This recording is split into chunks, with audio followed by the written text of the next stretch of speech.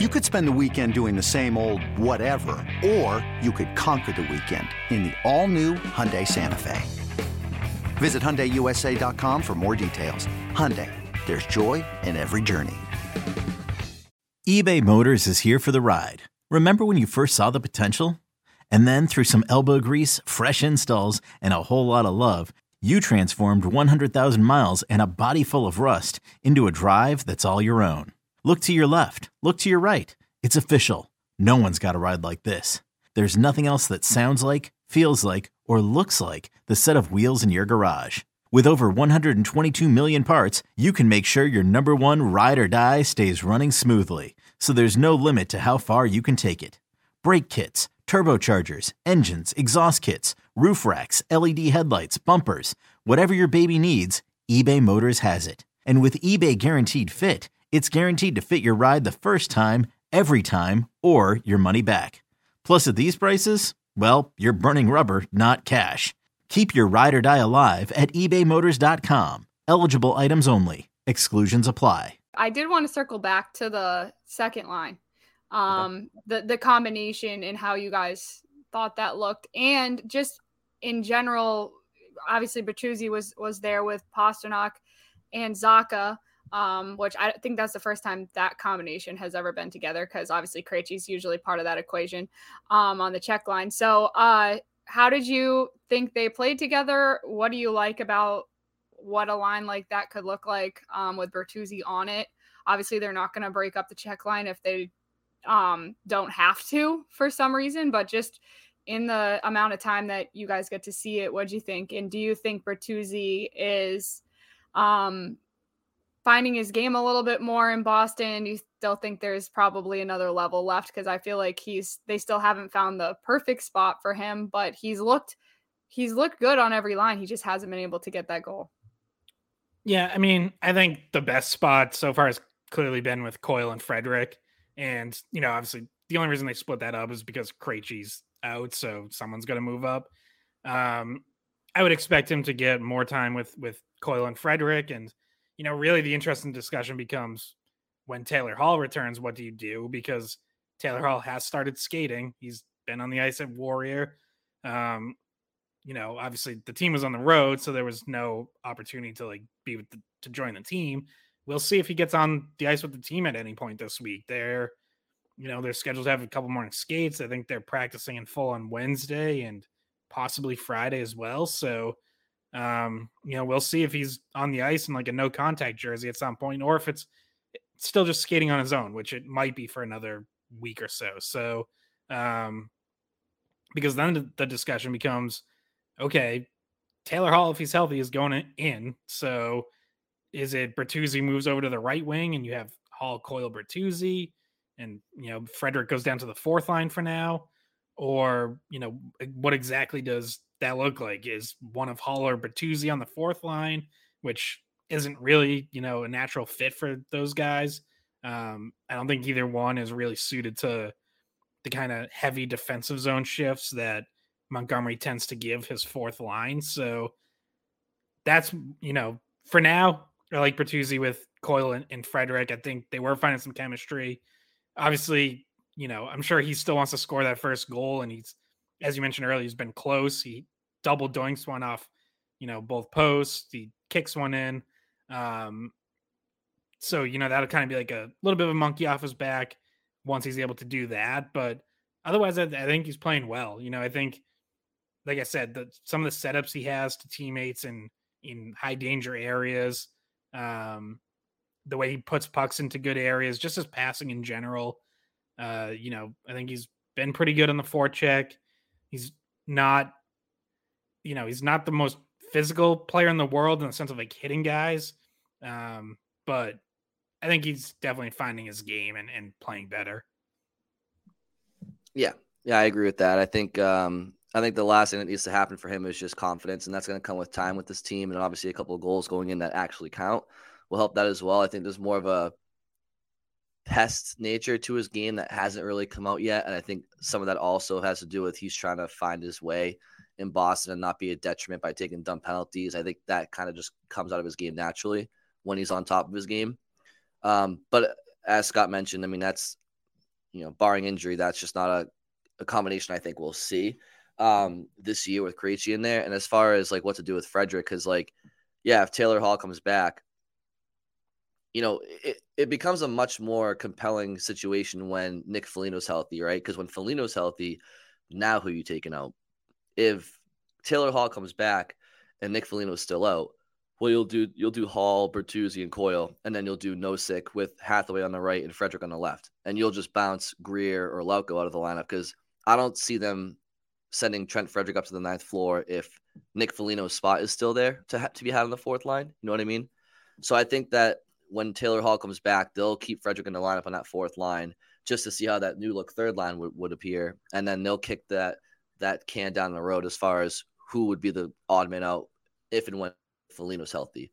But if Foligno's still out of the lineup, then Greer or Lauko would be the odd man out, in my opinion. I do think they put Frederick on the fourth line. I think they like that look on the third line of like having that big body nature of Hall and of Frederick and Coyle. But don't forget, like Taylor Hall's a puck possession guy too. He's a big boy out there, and Bertuzzi plays bigger than he is. So I think that's probably what you would do. I don't know what the timeline is on Taylor Hall. I don't think anybody does. I don't know if you guys have any guesses. Obviously, if he's healthy, they like to try to get him into the lineup before playoff starts, which don't look now, but is like less than a month away, right? Or about a month away. Yeah, it's like April 14th is their last regular season game, I think, or right in that range. So, I would say about a month then, because usually get some time off and then hit the first round. Yeah, the 13th. The 13th is their last regular season game at Montreal. So okay. Yeah, and there won't be much time off because they're going to start that weekend right after the April 15th, 16th. Okay, and that's a Thursday. So I think. So, yeah, I mean, Bridget, I thought that line looked good. I just didn't put much stock into it yesterday because I just knew it wasn't really a long-term thing to be looking for, I guess, if that makes any sense. But I'm really curious to see how Bertuzzi, Hall, and Coyle would fare. I mean, like Bertuzzi, Coyle, and Frederick is great. It's a great third line. It's up there probably with the best in the league. But if Taylor Hall and Tyler Bertuzzi are on your third line wings and they're on their game, I mean, that's really stupid. And I mean that in a complimentary way. Like that is insane depth and embarrassment of riches. And I think that, as great as Frederick's been, he's not a former MVP in the league. He's not a former first overall pick. Like he's going to have to slide down to that fourth line. And then from there, he's going to have to battle it out with Hathaway and Foligno and Greer. And guess what? At this point, we're not talking Wayne Gretzky. Like we're talking all guys that, I don't think your cup hopes are riding and dying on if Frederick is on your fourth line or if he's sitting. He's a great little player. He's having a great year, but yeah. One thing I did want to bring up to you guys too, and Scott, you kind of brought up the power play and Lindholm on getting things back in order at the top of the umbrella. Pasternak's 2 goals this weekend got him to 48 on the year with about 13 games or so left. Now, obviously, Pastrnak is a 50-goal plus caliber player. He would have already eclipsed this milestone a couple of years ago had it not been for COVID interrupting him. I think he actually had 48 goals or 47 goals, something like that. It was 48. It was actually a pretty similar pace with like 12 games to go, right? Or 10 games to go, or yeah, I think pretty similar. Yeah, what did they finish at? 70 or 72 that year? So yeah, I think it was 70. So I mean, he would have gotten 50 that year. But I guess my question is, do you think that when he officially hits 50 this year, unless he has the quietest goal slump of his career, or outside of maybe his rookie year, do you think that him being the first Bruin to hit 50 since Cam Neely officially means a lot to the organization and to Pastrnak? Good question. I don't know. It's so one thing I did just think of is when COVID hit and it was clear like they weren't going to be able to finish the season. I remember at the time if he was asked like, are you disappointed like you won't be able to get to 50? And he said he was more disappointed that he couldn't get to 100 points because I think he was at like 96 or something that year. And he said because he takes a lot of pride in his playmaking too. And so the total package of the points meant more.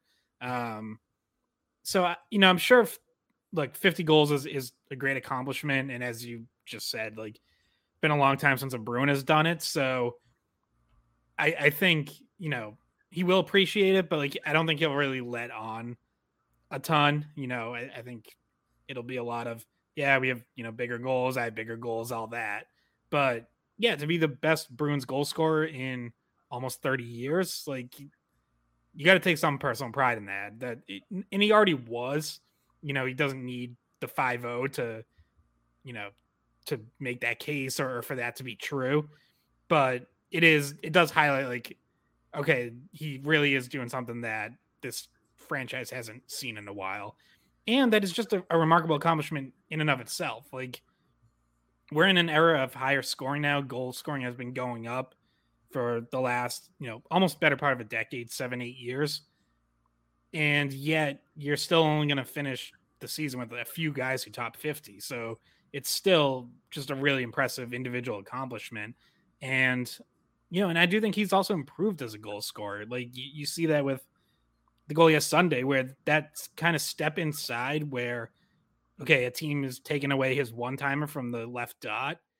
We've seen that a lot more this year, where he takes that extra step or two inside and risks it or snaps it on goal and is able to beat goalies that way. So, I think he's kind of diversified his goal scoring and his offense as well. And that's a big reason that he's now tied for his career high and is going to break it, barring something crazy.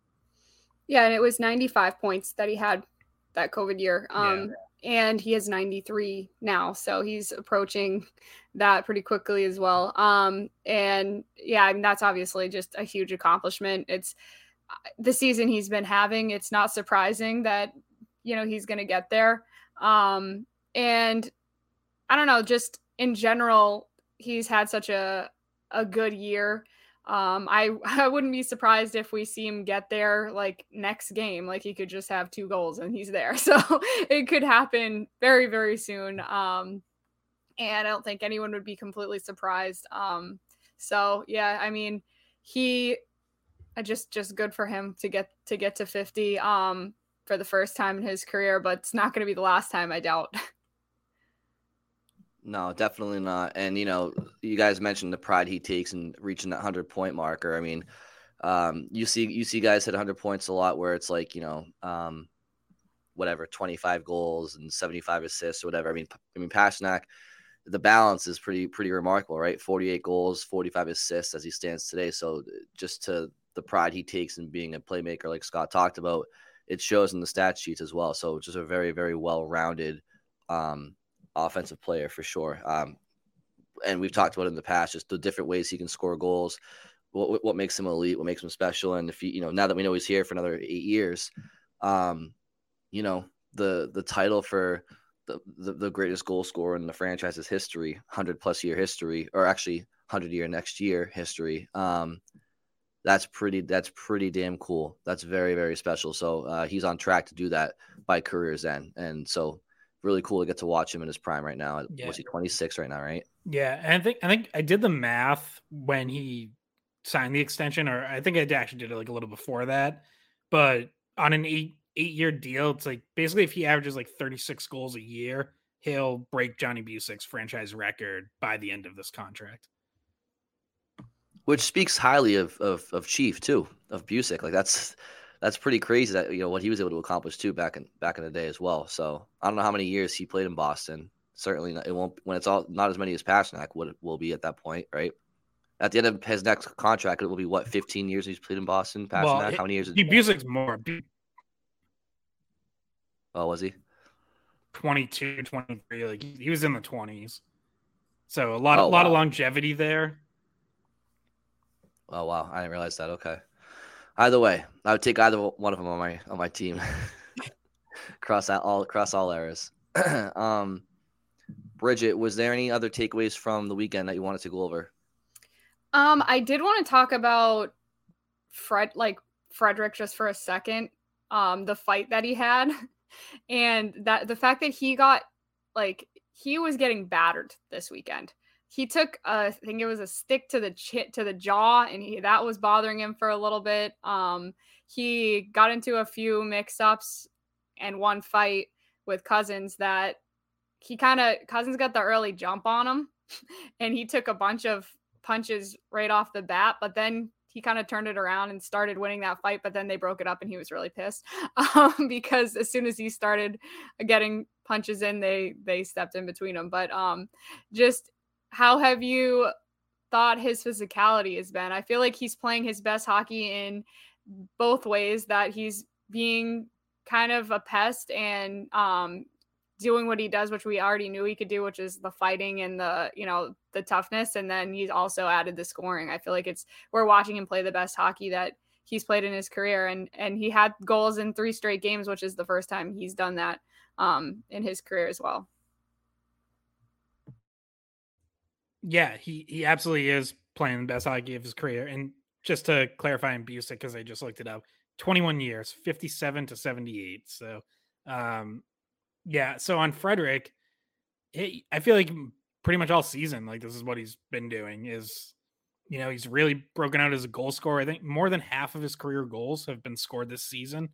And yeah, he is still bringing physicality. He's not being foolish about it. Like he's not just running around trying to drill guys. He's not taking bad penalties or anything like that. So that's also, part of what he'll have to bring if he does end up on the 4th line, obviously, because I think especially the wings on that line, Nosek as the center, obviously is, he can play physical as well and use his size, but he's really there more as like support, kind of the safeguard, he just kind of manages everything from the middle.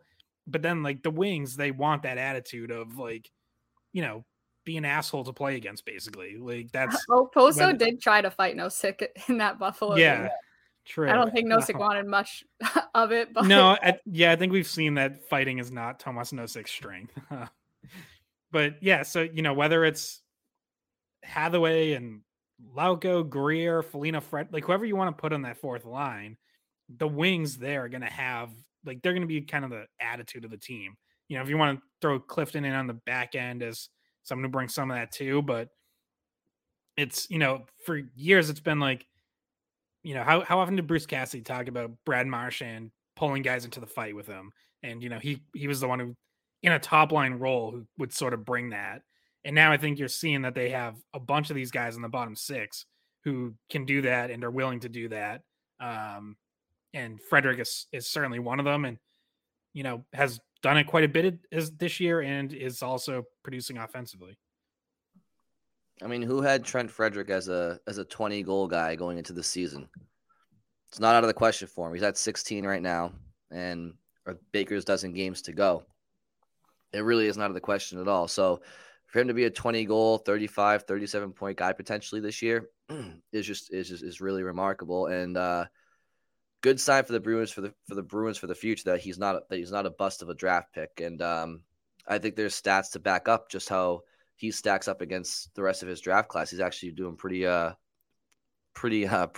compared to the rest of his class. So yeah, it's impressive. And I mean, yeah, he's tied for 6th on the Bruins in goals scored. And obviously, who the top 4 or 5 are going to be. It's Bergeron, Marchand, Pastrnak, DeBrusk, Zaka's in there, and I think it's Hall and Frederick. Or I think Lindholm Lindholm's not there. So Hall and Frederick are tied for 6th. So yeah, good on him. And yet here we are talking about a potential situation where he has to, slide down in the lineup because that's just how much depth this team has this year. So it's just, it's pretty remarkable. Yeah, I mean, the sky's the limit for this Bruins team this year. I mean, as we get closer and closer to the playoffs here, it's kind of like, I don't know. It really is cup or bust this year for this team. And I know that phrase is tossed around every year for 1 or 2 teams probably, but this Bruins team is more cup or bust than previous NHL teams were cup or bust. Like this is it's winner or fail for this team, which sucks for them because it's impossible. It's like, okay, you follow through and you do that, and people are like, well, good, that's what you should have done. And anything short of that, it's like you're the biggest choke artist in the world. So it's a really tough situation for them to be in. But it's the bed that they've made for themselves because they've been that good. It's the standard that they've set, right? Yeah, and we've brought up before, but like it's also just a once in a generation situation where you have your top 2 centers signed for $4 million and they're still as good as they are. Like that is a big part of what has allowed you to be easily the deepest team in the NHL and one of the deepest teams we've seen in a long time. Um, you know, you give Sweeney credit for making the right moves to add to that depth, getting Zaka and Orlov and Bertuzzi and Hathaway, what he's brought. Like, yes, you've also had to hit on getting the right depth pieces with that extra money you have and with the trades you make. But you're in a situation to be able to do that because of what Bergeron and Krejci have done for your team. And every other team would absolutely kill to be in that kind of situation where you have 2 players of that caliber signed for that little money and look at it and go, wow, look at what this allows us to do on our 3rd line, 4th line, on, our top 4 defensemen and all that. Like it's, and you're not going to have that going forward. Like you're going to run into cap issues next year. You have too many free agents. You don't know what Bergeron and Krejci's status is. Doesn't mean, you're totally falling out of it. Like you can still, there's absolutely multiple paths where they still have a very competitive team next year, but it unquestionably will not be as deep as this one. So yes, like you want to really take advantage of this and make the most of it because you are the best team. The cup, you are easily the favorite to win the cup. We know there are things that can happen that are out of their control. If David Pastrnak and Charlie McAvoy go down in the first 2 games of round 1, I mean, you throw your hands up and go, whatever. Like there was just nothing we could do about that. But if you stay relatively healthy, like, yes, they should beat anyone in a 7-game series. So, yeah, it puts a lot of pressure to say cup or bust, but that's what it is. And they've embraced that, I think. Like they've talked about how it's a special season. They know what their goals are. They don't care about these regular season records. So, that they know what it is. Like they're not, I don't think they're feeling that pressure or, are gonna crumble under it or anything like that. I think they know what it is and they've embraced being that team, being the one that has the target on their back all year.